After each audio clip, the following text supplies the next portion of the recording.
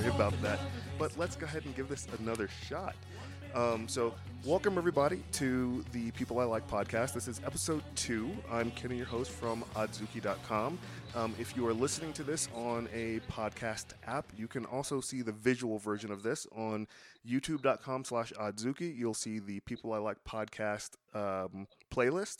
We've already had one episode. The last episode was with my two aunts, Andrea and Sandra Morgan. And today, I bring to you guys a guest that I've known this gentleman for probably close to 23, 25 years, if not a little bit longer. And he is someone that I've looked up to, not from just a mentor standpoint, but also on the music standpoint. We'll get into that a little bit later. I would like to welcome everyone to the show, Mr. Artie Gardella. How you doing, Artie? Hey, Kenny, I'm doing great. Now, for everyone that is, everyone that is listening, this is the second time that we've done this because I forgot to actually hit record on the video aspect of this. So, there's a little bit of stuff, but I already got rid of that. So you guys just have to deal with it. Artie, I think we should just jump right in to going into like some, origin story of Artie. So where were you born? I was born in Yonkers, New York. Yonkers is a suburb of the city, right? Borders the Bronx. And at one point it was called the City of Gracious Living because everybody who was in the inner city, when they sort of, were ready to move on up, they would move to Yonkers. And that was sort of like the first suburb that you would hit on the mainland, and so it is actually a beautiful city, a big city actually. It's the fifth largest city in the state of New York, and obviously the southern portion of it became a overflow of the Bronx. So there's a lot of inner city going on, and that's where we did the work with the children, where we met you actually. So Yonkers is essentially like the come up of the city. When you're done with the city and you're ready to start getting, getting a little bit more settled, a little bit more calmed down. Yeah. Yonkers is kind of like the step one. Yeah, my parents moved here when my father was a professional baseball player for the New York Giants. I did not know that. Oh yeah, he was a professional baseball player, and it's an actual very interesting story that me and my family are beginning to work on a screenplay, Nice. and hopefully a movie. Yeah, because it's an interesting story. He was the first one to really challenge the free agent clause in baseball. In his time, the Latin leagues were offering more money.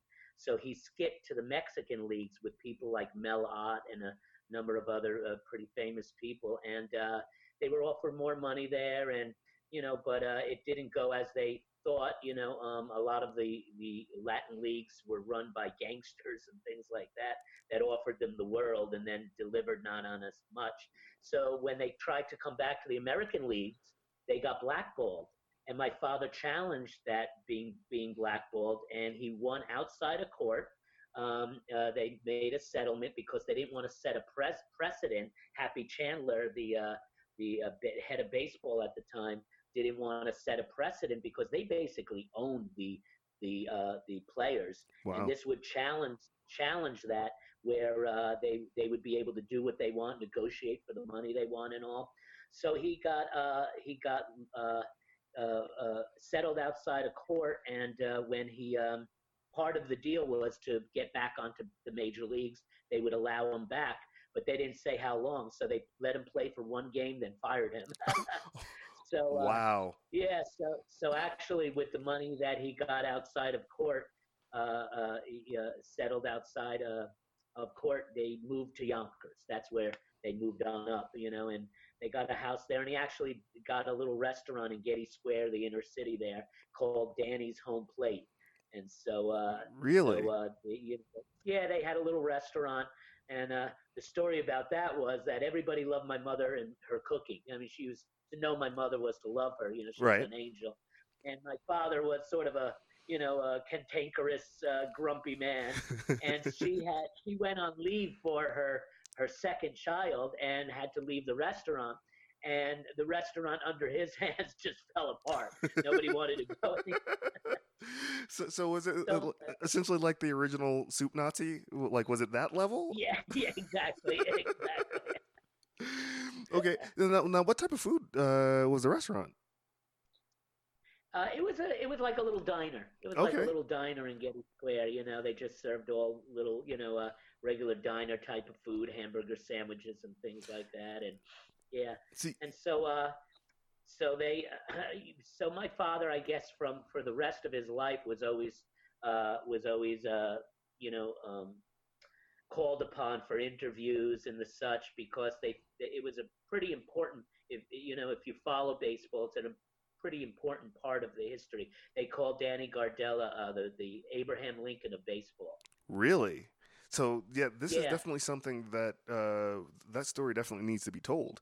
Because I mean, yeah, that I'm just sitting here. I'm like, we're doing the interview with you, but I'm like, tell me more. Because I mean, it's really, really fascinating. yeah, I've never heard any of this before, but I mean, it's good to know that history, though.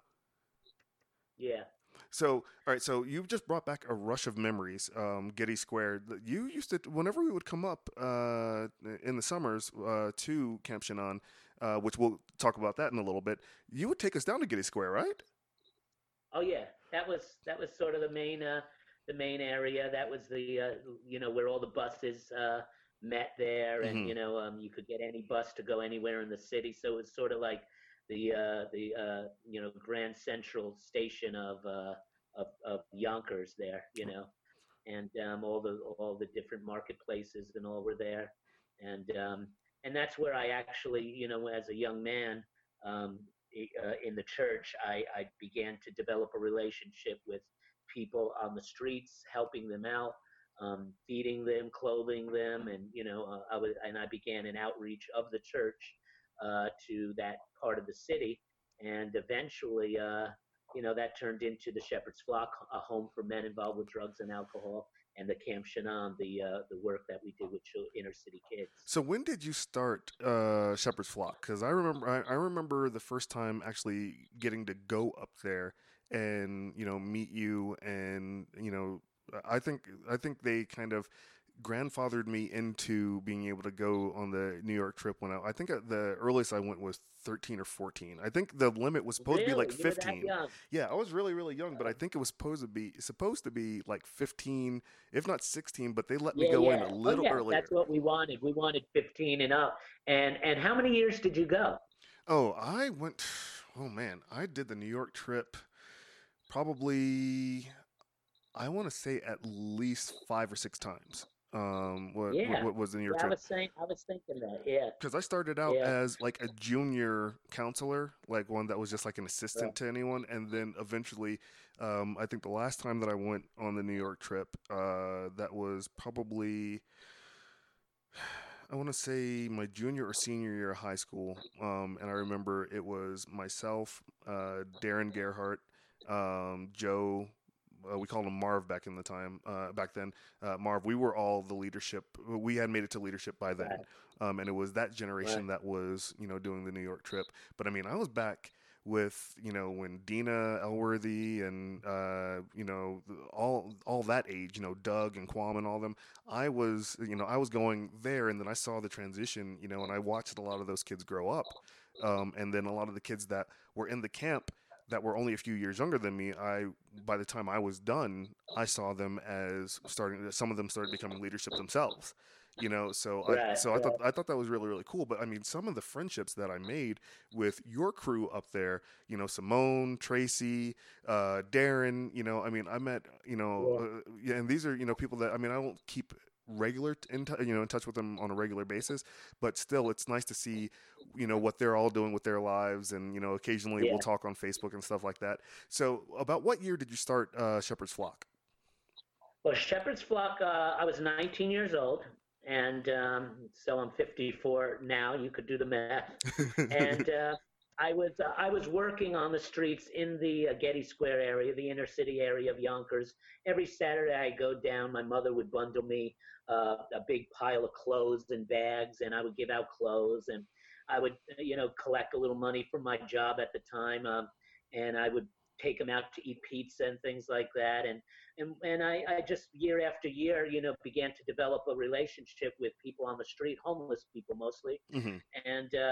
And then at about 19 years old, that was from when I was 16, 19 years old, I really wanted to do something. I wanted to take it a step further and really begin to help them out and and see their lives change and recover from their addictions and things like that.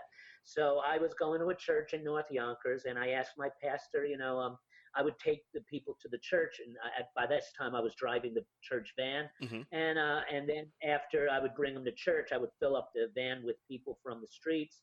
I would bring them back to park benches and buildings where they would go to the rooftop and sleep. And it would really upset me to go home to my bed at night when all my friends were Right. going to the streets. And so I remember asking my pastor, would you be open to them staying in the basement here? We could get some cots. And he said, if you were willing to stay with them and and oversee this this program, go on ahead. And so I started that night.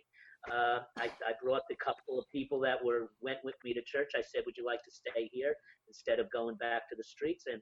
And that night, about I think 3 people stayed that night. By the end of the week, it was over 20 people, and it never stopped after that. And Wow. it went on for years and years. And and then we sort of defined what we were doing from just bringing people in off the streets to really working specifically with men who were involved with drugs and alcohol, because that was the biggest population out there. Right. And so we developed a curriculum, and we worked with the Teen Challenge Training Center in Rardsburg, Pennsylvania, as a second phase. So we were considered a crisis center where we would take them off the street, get them together, get them, to be freed from their, detoxed, Uh-huh. and uh, and get themselves some stability Some for about three self-sufficiency. or four months.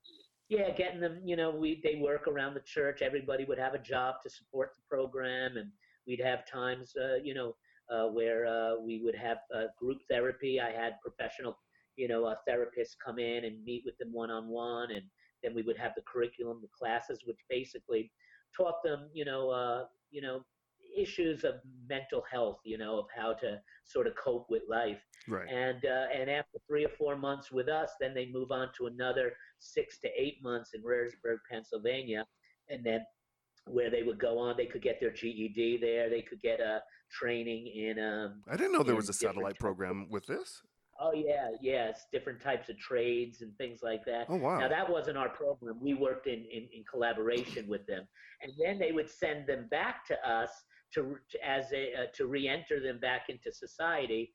And so we would have like a halfway house type living situation for them, where they would have to get a job. They would have to, they had some perimeters, and many of them ended up working with the program of the first phase program as counselors and workers. And eventually, the whole program was taken over by graduates Really? and went on for years for years in the hands of probably about 3 or 4 different graduates took it at one point or another, Hmm. and carried it on for another about 25 years.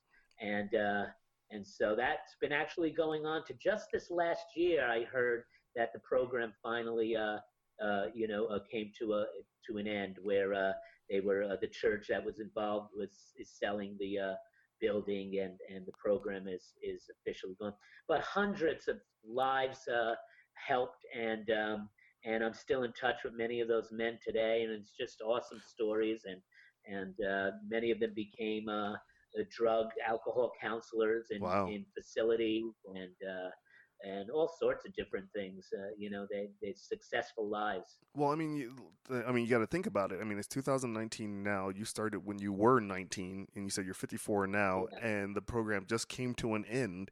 So from, you So how know, many years is you know, that? that's like way too much math for me to try to do in just one sitting. But I mean, if you're thinking about it right now, so So I'm gonna say here. I do have a computer in front of me, so that works. This But is Saturday. I don't want my brain to work that hard on Saturday. exactly. So 35 years. So the program Wow. Yeah. went for So it went 35 ran years. about 35 years. Shortly after, we actually we were started in the church in another side of Yonkers, so I would bus them over to North Yonkers, which was more of a very much a suburban area, whereas is they lived in the inner city of Yonkers, or they came from the inner city of Yonkers, and the city brought us to court because they felt it wasn't legally zoned, but we declared as a church we're able to do all the missions of a church wherever a church is zoned. So Right. that's feeding, that's taking in the homeless and stuff like that. So we actually won in court. We had to go to court for years that they were coming against us. But it brought a lot of attention to us, a lot of support. We actually developed our whole support base through the controversy of the city trying to get us out of there. It doesn't make any And sense to me because it's like the city's like, don't help people. you know, yeah, yeah. it Well, doesn't. the neighborhood wanted us out because they felt like this element was coming into their neighborhood, and they didn't want that, so they fought it hard. They pressed the city hard. The city actually really wasn't against it as much as the neighborhood really pressed the city to enforce their zoning laws. And but the other thing that came out of it, a little Italian pastor was retiring and moving to Florida actually, Hmm. and his congregation was an old congregation ready to they were dwindled down to a handful of people. Hmm. So they had this beautiful building on Locust Hill in the middle of the Locust inner Hill. city, and uh, and he was ready to retire. So he came to me one day and said, "Hey," he said, "you need a building. You need to get out of this neighborhood here. I have a building in the inner city. I give it to you." And what he did is paid because it was a nonprofit organization and he was retiring. No one could keep the money that they had in the bank. So he paid for our first year of bills, all the Whoa. utilities and everything until their bank account ran out. So we had a free ride, a beautiful facility in the middle of the inner city. It was the first mayor of Yonkers House actually, and that was the facility that you came to on 57 Locust Hill, right across from the big tower, 77 Locust Hill. Yeah. And so did our men's home in there. Me and my wife at the time lived upstairs in an apartment, and I ran the program, and it was a wonderful facility. We it had a lot of land on it too. We built a beautiful garden, Hmm. which I never able to. I mean, here in Florida, I was never able to produce a garden like I produced in the inner city, in the ghetto of Yonkers. I produced the most beautiful garden. I mean, all our vegetables from the program came from that garden. We'd go out and pick our whole salad for the night, and string beans and radishes Nice. and every tomatoes, every kind of lettuce you can imagine. You left your It green was thumb in New just York. yeah. So all the men would work in the garden. Everybody had a duty to keep the house going. And that's where, in that facility, I began to meet the children of the future Camp Shannon. Which is where I wanted to go to next. What year did you start Camp Shannon? Well, so I go by how old I was. so at this point, I'm about 23 years old Oh, so and moved. not too long after then. No, that's right. So now we're moved into this facility, 57 Locust Hill, and there was a bunch of kids always playing on our property, running through our property. They actually used which it was actually an old horse stable that was converted into a somewhat of a garage shed, and they had their clubhouse in there, unbeknownst to us. So Okay. they'd sneak in there. We'd find everything moved around, and and so one day I called them and I said, "Hey, get on over here," and sat him on our stoop, and we began to talk. And they said, "We don't have anything to do here in the neighborhood. We like, that's our clubhouse. We'd hate to lose it, and this and that." Hmm. So I began to do programs with them. So one of the first things I did was, I think the first program we did was Fridays with Jesus, we called it. So Okay. after school on Friday, we'd bus them all over to our church, and we'd have all these big, uh, you know, just pots of food for them, and that the mothers of the church when I say the mothers of the church. Now these were Yes. all the inner city churches, Hmm. and the mothers of the church would cook and hug. That was their job. They would cook for the kids, and then they would line them up and hug the kids. Well, see the And thing. I would give them a basic, like a Sunday school type lesson on Friday, Uh like huh. about the Bible, and then we'd have crazy games and contests and stuff, and then bus them back home. And that turned into an everyday after school program, which turned into a full-fledged summer program, year-round program that involved everything from a summer day camp to half of the summer, and then it turned into an overnight camp Upper Westchester Hmm. for the other half of the summer, which you were involved with that too. Yep. And we basically got staff to run the whole summer program from all around the world. We had youth groups coming in from your youth group from Florida, uh, Ireland, I North remember. Carolina, Georgia, Vermont, Massachusetts, and then actually youth groups from England and Ireland and Holland, and would come a week at a time and serve the children and produce a theme for them, Right. like a vacation Bible school theme for the Hmm. week, whatever their theme that they brought, and would do fun contests and things like that, and that became our program. We had after school homework help for them. We call it the study zone, where they would have to study Right. when they got out of school, and then if they studied for about an hour, then we'd open up the whole community room in that big high rise across the street. I They gave us remember. their community room. Yeah. Yeah, and then we'd have games and all sorts of fun things going on, and we had a basketball team, and I was the manager of the team. I knew nothing about basketball.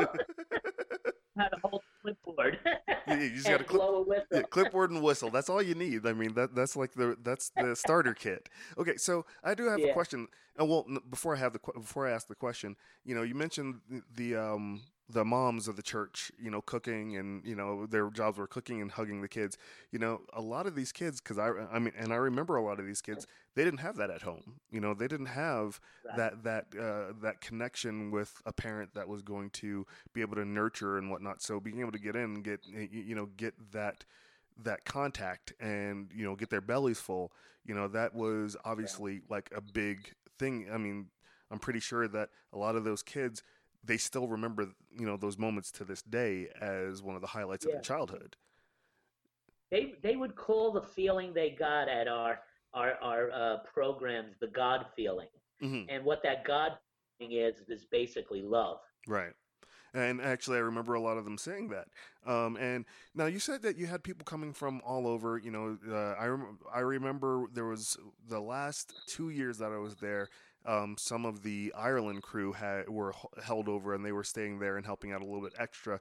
How did you get in contact with all the different places from across the country and then across the world? Well, I at this point, in my young 20s, I was a preacher, and I was involved not just inside the church working and doing these programs as parachurch programs, but I would travel around the world and minister on young people and hold youth rallies around the world. I did it in, everywhere from Ireland to England and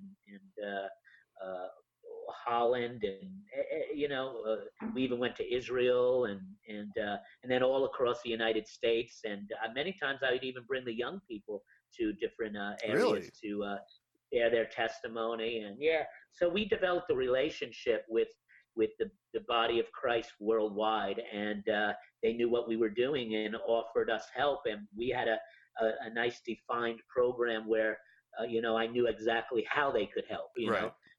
Get a team together, and I'm going to tell you exactly what you're going to do. Right. You're going to produce a theme for the week and teach it and do skits and crazy contests, and then you're going to be these kids' big brothers and sisters all week long with buddy checks, Buddy megaphone checks. buddy checks, and Yes. everything. Oh, wow. You just brought back so many memories with Buddy checks buddy checks in the pool. at the pool. Where was that at? Mountain Lakes. It was Yes. Mountain Lakes and Bear Mountain, the Bear Bear Mountain Mountain. Bear pool. Mountain was the one that I remember. I Yeah, we remember. would take them on trips twice a week. Yes, and that was always. I mean, honestly, for every year from when I was a kid, early teen, all the way through till my last year there, that I will say, yeah, it was for the kids, but the trips to Bear Mountain were one of my favorite highlights of the New York trip. It's like we're going, oh yeah, except for the days that it would rain. Um, but I remember, and again, so actually, I do have a question. So people like, and I'm naming names of people that are listening to the podcast. Unless they were there, they're not going to know who I'm talking about. But like Darren, Tracy, Simone, Dwayne, were they in the program, Camp Shannon program as kids, and then grew up to be? Yeah, that was the first crew of kids, and they were all between the ages of 7 and 12 years old. Oh wow. Maybe 13 was the oldest. So I think Simone and Tracy and Darren were the oldest, and Horace and all of Horace's sisters, Stacy, Katie Ann, Rocky, and then there was all the Yasmin, Latanya, You're naming Valerie, all these names that are yeah, just like memory, memory, memory, memory, just yeah. coming all to And the then so surface. they went from yeah, so that was our first crew, and then 5 years into the program, now they're young adults and older teenagers, and they became the workers and the leaders Hmm. of the program, and eventually, even when I left, Simone actually took over the Camp Shannon and ran it with Darren for a couple Nice. of years. Right on. Yeah, yeah. I see Simone on Facebook every once in a while. See, all the big things she's doing. Going and playing in Sister Act, and Yeah, I mean, she's really Shout out to you, Simone, if you ever watch this or listen to it. But yeah. I remember going up and. There was a lot of camaraderie from our youth group with your crew. Sometimes a little bit of a rivalry, a little bit, here and there. But but I do remember you had everything. I mean, even from when I was 13, seeing how you had everything set up, it was just this well-oiled machine. It was, and without, without even blinking, if something was happening, you immediately, either you or your leadership, with that first crew, they knew exactly what to do. There was no, what do we do in this situation? You guys had it all laid out. Like now, when we started coming up, our youth group, how many years had that been going on? We started bringing groups in to help us probably two years into the program. Okay. We realized we needed more help, and that's when all these relationships I had, reached out to us, or I'd reach out to them and say, "Hey, you want something fun for your youth group to do over the summer? Give us a week, and it'll change their lives."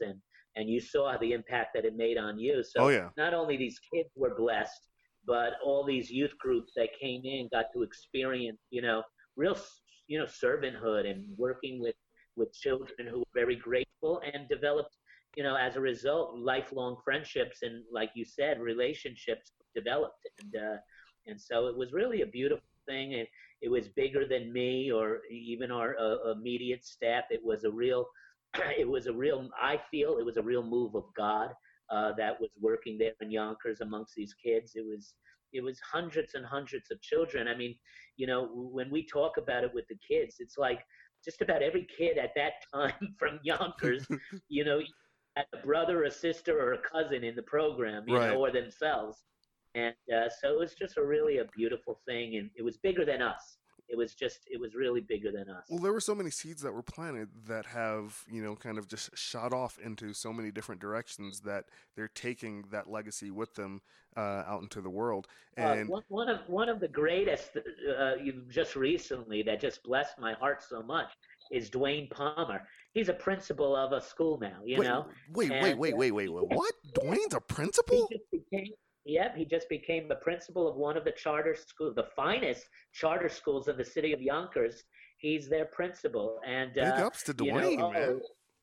oh yeah, yeah, and so he's been a teacher for years now. Many of them actually are teachers. Simone, she's a teacher. Did not know that. Eh, oh yeah, many of them became teachers, and so that's a wonderful thing too. That the legacy does continue.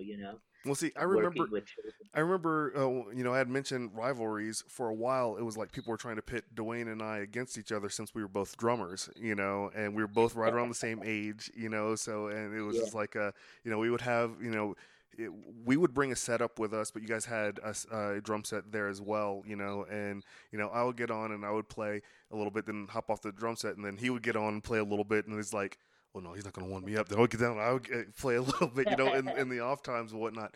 But again, I remember, I mean, because there was also some times when I came up, I think I came up for Christmas as well. And we spent like the day after Christmas, we were up there for like maybe 3 or 4 days. And I remember, my mind works in weird ways, and I remember, certain little uh, pinpointed things. I remember it was snowing really, really hard right outside of your house, and we were walking to your house. I can't remember. I think we were walking from the apartment that was right across where Simone and Dwayne and everyone lived, because we were just Right. visiting with them. So we were walking across, but I just remember that going up to for the New York trips, it was always something that we look forward to for the summers, just because of the memories that yes, we were able to affect change, but we also we developed a lot of memories during those trips. I mean, Yeah. my best friend Darren and I, we talk about. Um, you had one guy working for you, that was doing he did the AV, he did the audio visual, working the soundboard, whatnot. I can't remember his name, but all I remember is every time we were going to go do a setup, he would just come up to us. He was like, can you believe how much this stuff is made up with wires? He would just say wires over and over and over again. I don't know why, but and that was just something that Darren and I will constantly say to each other. It's like, yeah. So I just need to go pick up this new machine, and I need to go get the cable. And he's like, there's so many wires. So it's just like, again, all these little memories that we have from back then. I mean, I've found pictures from the New York trips. So I mean, that is something that I know you said it's bigger than you, bigger than anyone really, but I mean that is something that you planted that seed and was able to really make that grow. So I mean that was there's several lives that were touched and probably subsequently touched from other people, based on starting that. So I mean, in my opinion, that is something that's absolutely amazing. Um, so with that, when did you move away from Yonkers? Um, okay, so I went on, this whole season of my life working with the children, and then they were young adults now. The first crew of them, the camp's still going on, and I felt like I needed to start a church. Now I was a minister, but sort of a grassroots street, mercy ministry type of, working with inner city kids. And I felt like I needed to be a pastor to these young adults who are now getting married, coming out of college or getting married, having children, and I felt like I wanted to provide a family, church, Hmm. and be a pastor to them. So I merged with an existing church in the city of Yonkers, right down, in where I like to be, the inner city of Yonkers. Hmm. We took over a huge building. We took over a huge project where I was responsible for a lot of finances to raise up to keep that building. And I guess everything went in double time Mm. from there. Like it sped up, and I gave over the men's program to a graduate, so they were running that. I was still living in the facility though, the men's home up above, in the apartment. Then the children's program was going strong. Hmm. I mean, a lot of stuff happening with that still. Although a lot of the young people were taking over that, I was still involved. And then I was trying to run this church, and I guess that's where probably I made a big mistake. My pastor, my pastor to this day, I call him my pastor, Pastor John, um, always said, that was where you went off. And he felt I just should have stayed under him as, a minister, and I didn't need to have my own church, and things were going good, because that's where things really began to press me hard. And I guess I became overwhelmed. Now, I always struggled with mental illness.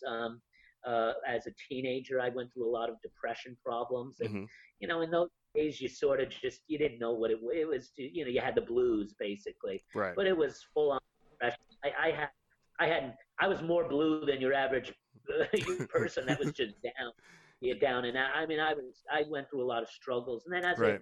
as a I guess a young adult, about 21 years old, it hit me again, Mm. and left, and then at 35, it came on strong. I went into a depression and broke, I guess, emotionally. I had a breakdown that I just could not get out of. Mm. And at that point, as a Christian, many times when you go through the, they don't want to, you know, they don't want to go to the secular society for our mental health. So it's basically you just pray about it, Right. and pray about it, and God will get you through this. And hey, I prayed, I fasted, I chased the devil, I did everything I could do, but I couldn't shake this depression that I was in. Hmm. And one pastor told me, I went to a doctor and I talked to him about this, and he said I had depression. He gave me some medicine, and I was good, And so I went to my general practitioner, and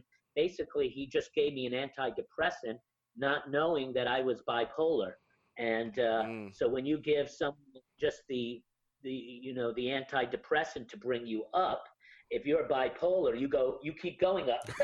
So I went into an all out spin out of control with this Oh medicine, wow. and I was shooting through the roof in a manic state. Doing things I never should have done as a pastor. Hmm. I started going out and partying again, and drinking, and just it was just not. I mean, this was not me. This was Right. not what I do. And I just was spiraling downhill into this person that wasn't me, and eventually, I had to leave the ministry because my life got out of control. Hmm. I ended up in a psych ward for about a month in one, and then they Really? sent me to a yeah, and then they sent me to another place, a follow up place. They didn't even want to let me go until I had a follow up place, which was this specialty place in Texas that dealt with bipolar, and the guy there was supposed to be really good with the psychiatrist.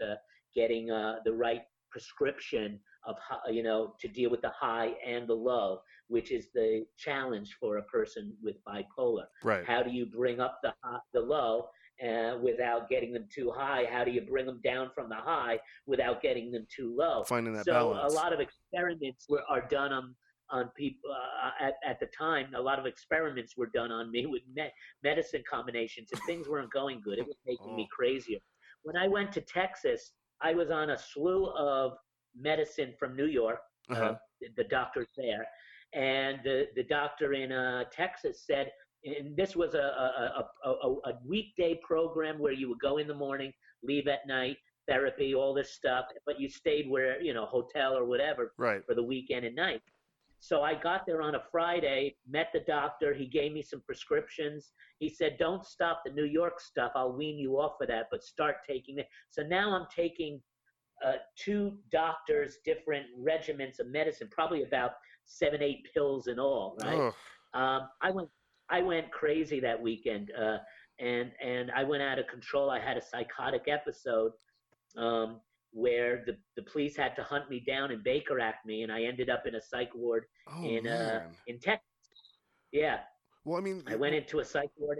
with all that medication, I mean, that's going to throw the chemical imbalance like way out of skew. Right, Oh my and, goodness. and and you're not making right decisions. And there was free cocktails on my hotel floor, Oh so no.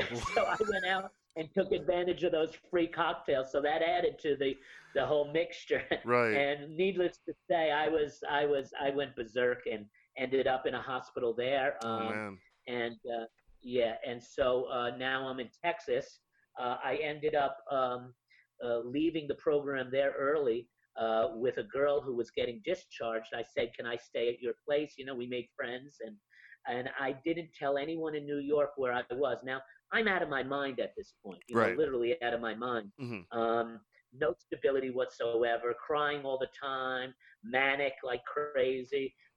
So I didn't. I chose not to tell anywhere where I wanted to disappear for a while, and so I stayed at this house there, and nobody knew my wife, my children, nobody knew where I was for over a month, Oh and wow.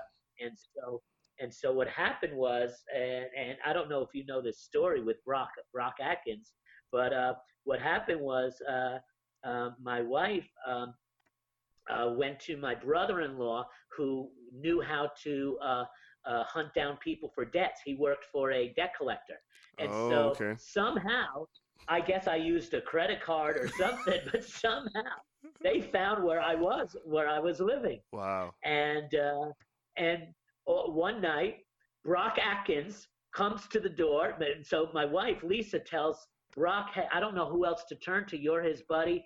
Can you go and get him and retrieve him back to Florida?" At the time, they were living in Florida. Now Right. they moved to Florida because they had to leave the ministry, and so Brock comes, knocks on the door, boom, boom, boom. Artie, I know you're in there.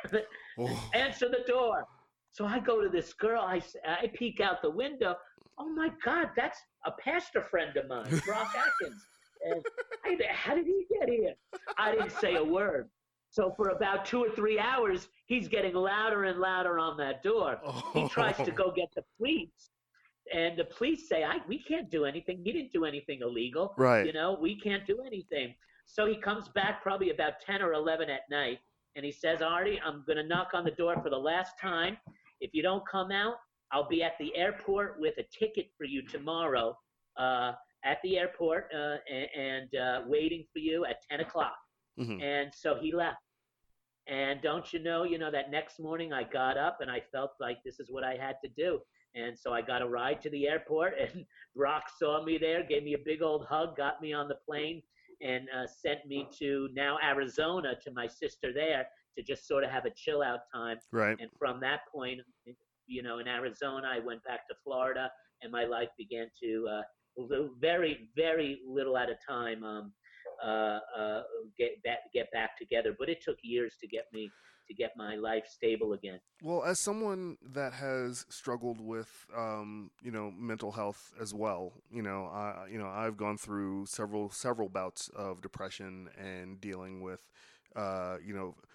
facing seemingly obstacles that you couldn't really overcome, and at points in time you're like you don't know what you're going to do, and again, you get the stigma, not just from a Christian standpoint, but you also get the stigma as a man. Yeah, just from anybody. You're, Yeah, you're supposed to be this pillar of stability and be able to handle right, your business, and if you don't, it's right. just like a lot of times we end up getting shunned, or at least we feel Yeah, like we're going to get shunned when really that's not going to be the case. So with all yeah. of that. Imagine going to your job and saying, I'm going through I have a flu. I got to take a couple of days off. I have the flu. Oh, no problem, right? I mean, that everybody does that. Imagine going saying, I'm mentally ill. I have a mental illness, and I have to take a few days just to chill out. And people don't understand that, and Right. there's still a stigma with that. And now you'll be looked down upon at the job as someone who's not stable enough to handle that job, perhaps. Right. It's a sickness, just like any other sickness. It's like diabetes. It's like any kind of sickness that someone would get. It's a sickness of the mind, mental illness, and that's why I'm really glad for a lot of these. A couple of days ago was World Mental Health Day, Yep. just to get conversation going. That hey, it's okay to be not okay, and if you have a mental illness, there's no stigma with that. Just like there's no stigma for someone who has diabetes Right. or cancer or anything else. And you can recover from it also, just like anyone else can with the proper, whether it's medicine or.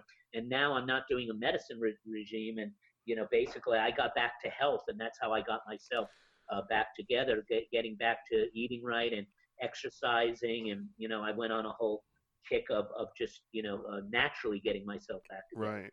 Now, I mean that is something that I am grateful for the time that we live in now, because if you go back to the 40s, 50s, it's like, oh, he's going out of his mind here. Let me get this sharp instrument and put it next to his eye, right to his brain, and we'll just Yeah, clip that yeah, right there. See, yeah. look, he's catatonic now. He's fine. He's fine.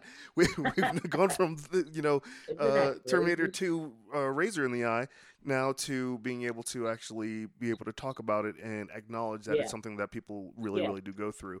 So with you moving to Florida, And you're out of the ministry now. You're now. When did you start the Synergy Senior exercise?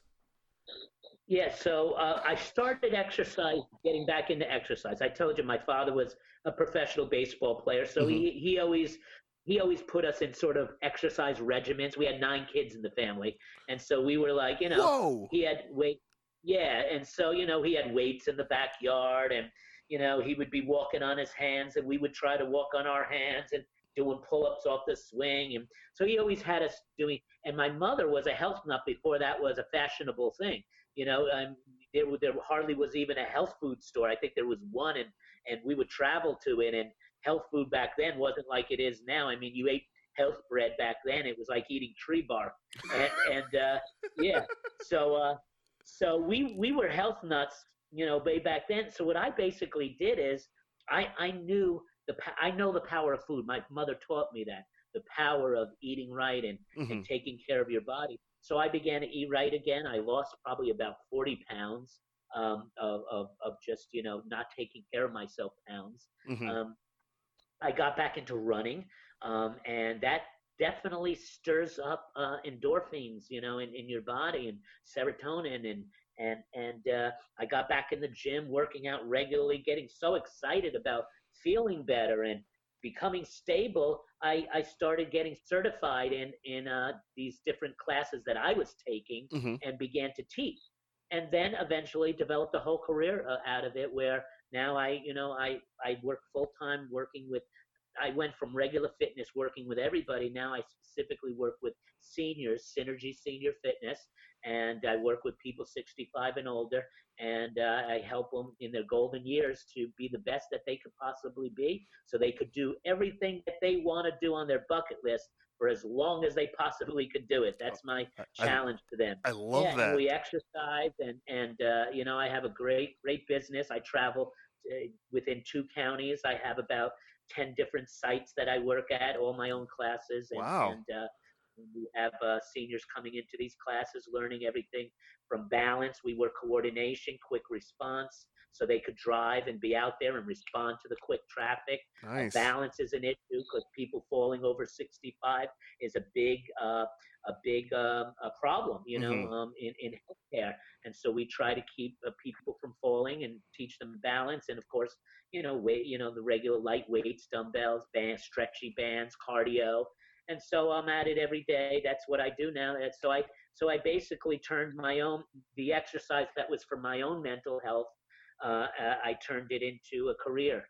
So you essentially went from, um, you know, reinforcing and nurturing and training up people's, spiritual well-being, going through your own fight, and then switching over to nurturing and bringing up people's physical well-being. Physical bodies, yeah, And yeah. I mean, honestly, it's really, I hate to be cliche-ish, but it's really a phoenix rising type of situation. You went through, and you had this nice rise up. You went through a little bit, well, more than a little bit, like a big fire. You were forged in that fire, and then you rose up from the ashes, became something completely and totally different. I remember when my wife and I, we were still relatively newlyweds, and I found out you were in town, and I was like, hey, I was like, I reached out to you. I think that was on MySpace, to tell you how far back that was, and and it was, hey, do you want to meet up? I heard you in town, and you're like, yeah. So we went over to, again, Olive Garden, I think in Ormond Beach, and we just sat and talked for a while. And I remember seeing you for the first time. Now, growing up, I remember you being really clean cut. Not really in suits all that much, but just really, really clean cut, a little bit more reserved. When you came in, you had, I think it may have been a fresh tattoo. You had an earring, and I was like, "Who is this guy?" I was like, "Wait, what? This is an Artie?" And again, just real laid back, real chill. And you had mentioned that you had gone through some stuff, and we talked for a little bit. Then you lent me your Roland V series drums for a bit. I was again living in an apartment in Daytona Beach, and we kept in contact for a little bit. There was a bit of a lull in contact, and then we reconnected on Facebook. And it's just I always remember. that you just had this, and still have to this day, just this, humongous heart, and just the way you carry yourself has always, I've always admired that. I'll see on Facebook pictures of you, that you're posting for your classes, and you'll get dressed up in all these get-ups, and you get like this silly, crazy look on your face, like, and I'm sure that makes your students in your classes, Oh yeah. they absolutely. I give him a little. I give him a little Camp Shannon. Exactly. That's the actual feeling that I get from seeing those pictures, and it's just always a joy to be around. And I see you also. You have two kids, right? Yeah, Okay, so I've my seen daughter Liana. I've seen Yeah, pictures of you and Liana at Times Square during. You guys went during yeah, Macy's Thanksgiving Day parade, right? yeah, yeah. That was a tradition that we were doing every year, going to the Macy Day Parade when she lived actually right near there. Okay, She lives in Brooklyn. She lives in Brooklyn now, so it's not as easy to get to the parade. But yeah, I would visit every Thanksgiving and go there. And she's working in acting, and I she went to saw. Pace University, and she actually found a little niche in the theater world of stage combat, and it's sort of amazing, and Really? I love to see how young adults find their way. Now, when she was a kid, she did taekwondo, yeah, Hmm. and by 13 years old, she's becoming a little lady now. Dad, I don't want to get hit in the face anymore, and so no worries, you can let it go, no problem. I was really into it. She was rising up. She was near, I think she was actually the first level of a black belt or right before it. And, Nice. and then she let it go for years. And then she got involved in theater and high school and then wanted to study that as a career. And she went to Pace University, their acting school. And now all of a sudden she's meeting people who are in this, what's called stage combat, where they do training to train people for fight scenes, both on stage and in film. Nice. And so now she's certified and she's getting really doing a lot of training and assisting this group that is one of probably the most prominent group in all of New York City that does stage comedy. She has gigs regularly now where Wow. she trains theater people and film people of how to fight, basically. So it's amazing. It sort of came back from her Taekwondo day. I Right. say, does Taekwondo, did that help? She said, oh, absolutely. A lot of the stuff that I do is involves those forms and things like that. So it's pretty amazing, where she's going in direction of theater, but this little niche comes up, and Hmm. she's finding a whole career in this niche So, now. so I'm And gonna need so to add. and then my son and then my son got involved in music, Hmm. and he's currently right now in three very popular bands. Three. Um, I uh, only heard about the yeah, Ned. yeah, the Ned was his first band, and that's going strong still to this day, 5 years later, and Nice. they've done well. They've done three East Coast tours up to New York. They have four releases, four albums they made. They're working on a fifth one now, and they have charted on college radio stations all throughout the nation, Nice. and so they've been doing really well. And then he got involved in two other bands locally here, who are also really active, doing a lot. So he's full on into his music, and what I did is I got involved with him first, getting involved in his music career and helping him to and his band to get set up in, sort of a semi managerial type of position. And then we Clipboard developed that. It whistle. was actually yeah, yeah, exactly. And so now it's actually Rugrat Records, and so Rugrat Nice. Records is basically all of the young people and their bands, and we help them out to get exposure. Basically, that's what we're not a record label in a traditional sense of signing and things like that. Right. Basically, we're more of a music community that gives support in any way we could give, whether it's fixing an instrument. I fix guitars and things like that for Hmm. them. I've gotten some young people to get voice lessons or lessons on their instruments, and helping them to get in the beginning to get gigs. And now they're on a flow with that. They don't Nice. need me anymore. But we set up stages where all of these bands could come perform in different festivals, Hmm. and I do reviews. So if a young person, if one of their bands does just releases an album or a video or a single, I'll give a review and get that on Facebook. And so it's just we basically help them to get their music heard. Nice, right on. So, I mean, now, what does what instrument does your son play? My son plays the drums. He also fiddles with the guitar. Yeah, yeah, he's a Yes. drummer. That's his main instrument, and but he'll pop up to play a few songs with the Ned especially, Hmm. and he'll take the front and play guitar Nice. and sing also. So he's very involved. He's so creative. I mean, these kids pop out new songs every week. On Saturdays they practice. I was just over there today, and there's always a new song popping up, and it's just amazing to see them I, and their friends, who are artists too, design artists. right. We're getting them involved too, where they'll do live art while uh, while the bands play on our stages. On the side, we'll have a side stage for an artist who will be drawing while the band is playing, That's and cool. so painting, and so we're trying to promote all of the arts. And you are now playing again as well, right? I see pictures of you, practicing music and whatnot. Yeah, Where are I you took playing back now? the drum. I got back on the drums after many, many years, and I'm in the Palm Coast Community Concert Band, where basically Nice.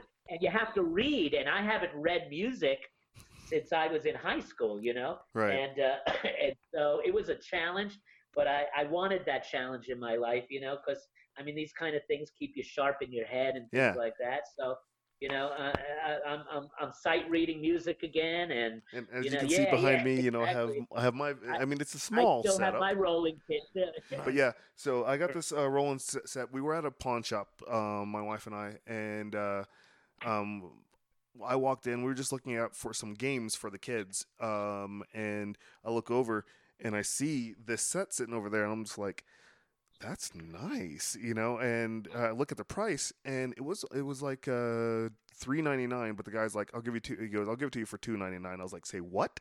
He goes, so he's like, yeah, $2.99. And I was like, I don't got that type of money on me right now. And he goes, well, he goes, if you can put 10% down, you can make payments on it. And I was like, done. And I slapped him the money. He did that. He threw in this really really really nice rock and sock throne that has like this nice velvet seat on it. Things incredibly comfortable.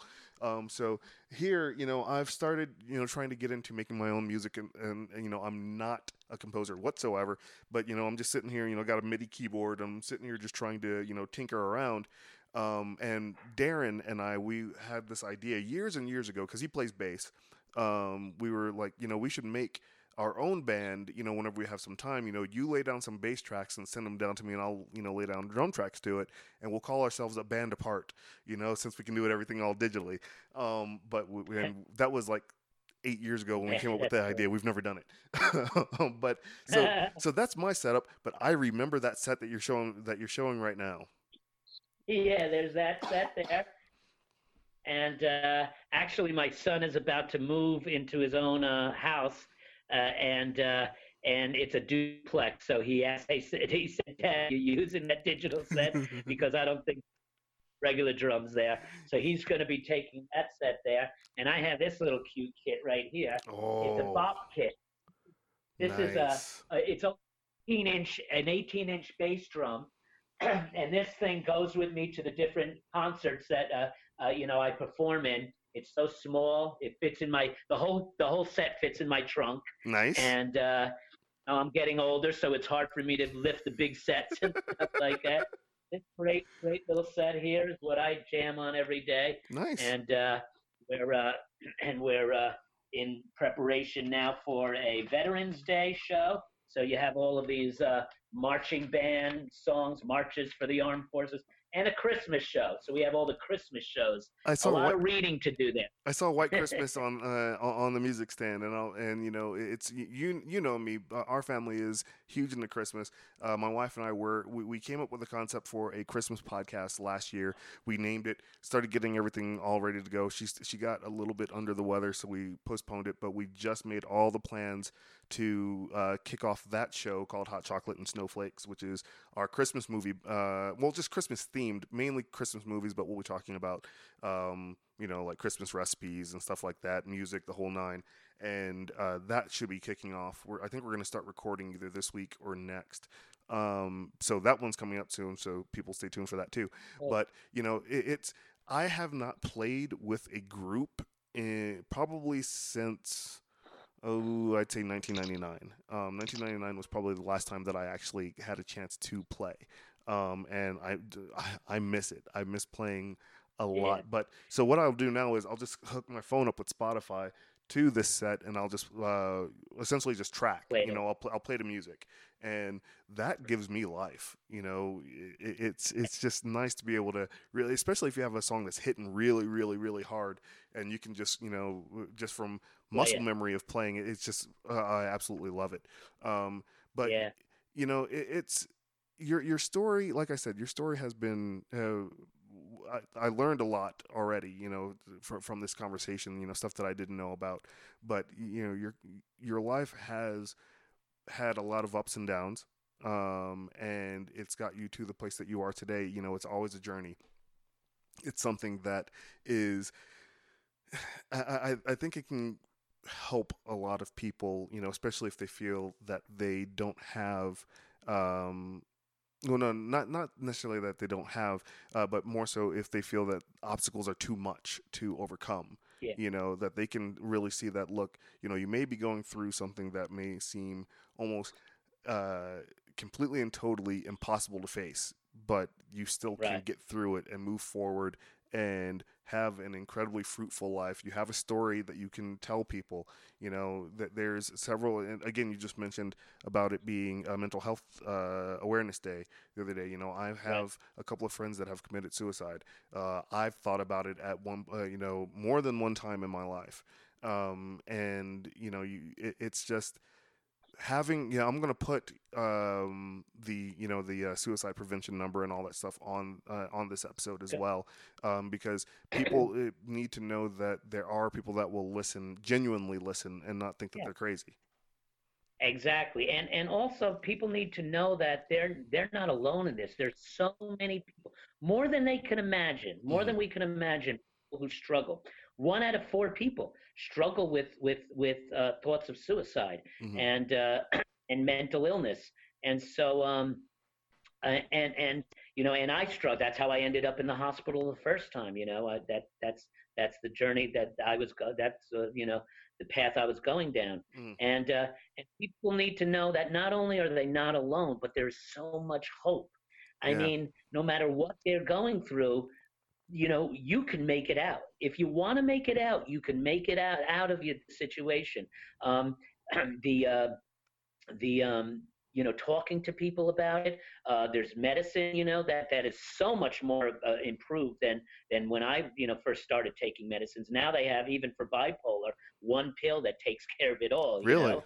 And highs, yeah, the highs and the lows. I mean, medicine has gotten better, therapy has gotten better, and just the fact that we could talk about it and there's understanding makes people feel better. That, hey, I'm not, you know, I'm not, you know, just, you know, silent. I don't have to suffer in silence in this. Exactly. There's so many people that are going through the same thing or know somebody who's going through the same thing. And so yeah, we want to really put out that message, even through Rugrat Records. That's one of our big messages. One of the young people actually threw himself off of a bridge about 3 months ago. Oh no. Uh, yeah, one of the young people that was involved with a band, Pigeon Collision, that we were working with, and it really, I tell you, but it stopped everyone in their tracks, and everybody started talking and communicating and posting things about mental health, and a lot more communication has happened because of it. And I think a lot of people realize that, you know, that there is a way out. It doesn't have to end like that. Right. And Yeah. Well, I mean, Artie, you have from, I mean, even earlier than 19, but officially from 19 on, you've always had a heart for people. You've always had a heart for, you know, you know, I mean, what you don't hear many 19-year-olds that are concerned about the homeless population and help trying to help them get a leg up and get away from the situation that they're in, but all the way through till now, you're helping the youth, yeah, from Shepherd's Flock to Camp Shannon to Rugrat Records to Synergy. You are always trying to find ways to help improve people's lives, and I think that is something that we really need more of, especially in this day and age. More people that are willing to, instead of concerning themselves with only climbing up the ladder themselves, looking down and putting their hand down to try to help people up on theirs as well. And a lot of people will appreciate that, and so really quick, do you have any of the stuff for Synergy or Rugrat Records online? Like, do you guys have any like social Yeah. presence?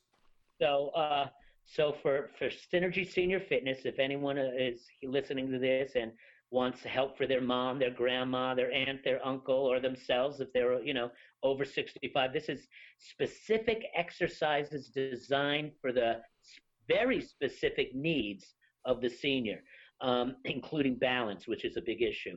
So, synergyseniorfitness.com. They could go on that website, and I'm there. I also have presence on Facebook. Synergy Senior Fitness. Right on. So that's there. And then the for the music, for if anyone wants to check out some of the bands that we're working with and this music community that we're working with young adults, it's rugratrecords.com, and also Rugrat Records is on Facebook as well. We'll definitely So be checking that out. so yeah, So, Artie, I really appreciate you taking the time to do this interview and for just to chat with me for a little bit. It was really always fun to be able to catch up with old friends, and obviously want to be able to continue to do this. To keep up with you. Need to. One of the things that I'm trying to do myself is to stay in contact with people more. Instead of just yeah, we get stuck in this world of just scroll, scroll, scroll, scroll, yeah, yeah, and not interacting. And I'm a big person that likes to, obviously I like to talk. So yeah, yeah, we'll continue to stay in contact. And again, yeah. everyone that's listening, I will make sure that I've probably already added in the links and everything to the description, not only on Adzuki.com, but also on the YouTube video. And again, if you guys want to check out the things that Artie's involved in with Synergy or the Rugrat Records, you guys will be able to see those links there. And again, thank you again, Artie, for taking some time with us today. And we will. I enjoyed this, Ken. Oh, absolutely. And everyone else, we have a couple of other interviews that we have lined up. That's one thing I do want to say, Artie, is I'm fascinated by Liana's new career path, and I need to get you to get me in contact with her because I think that will be a fascinating story as well. Because I remember when Yeah, she was, itty bitty. I remember when she was, I mean, and again, when I first went there, I was itty bitty, but she was itty bittier. And yeah, and I think that would be that's something that we'll talk about once we're done recording, because I think that would be a really fascinating story, and also right. talking to your son as well, with the Ned and all the other bands, from Yeah, from one drummer to another. That I think that'll be a good one as well. But everyone, thank you so much for listening to this episode of the People I Like podcast. You guys will be able to find our. I'm gonna try to do this once a week. There may be some weeks here and there. We are in the process of trying to sell our house so that we can move. So there may be some days where we have some episodes that are missing. But we will make sure that we do this on a regular basis. I have several other people that I have lined up for this show. Whether you may have heard of them before. Again, I have confirmed that I will have Kristen Booth from Signed, Sealed, Delivered. She's also on Orphan Black, a couple of other shows. We'll have Crystal Lowe. She is also another actress from Signed, Sealed, Delivered, but she has been in several other movies as well. We'll go ahead and have her on as well. Those have been confirmed. And just a couple of other a couple of other musicians as well that I have scheduled. So be on the lookout for that. You can always find us on adzuki.com as well as facebook.com slash.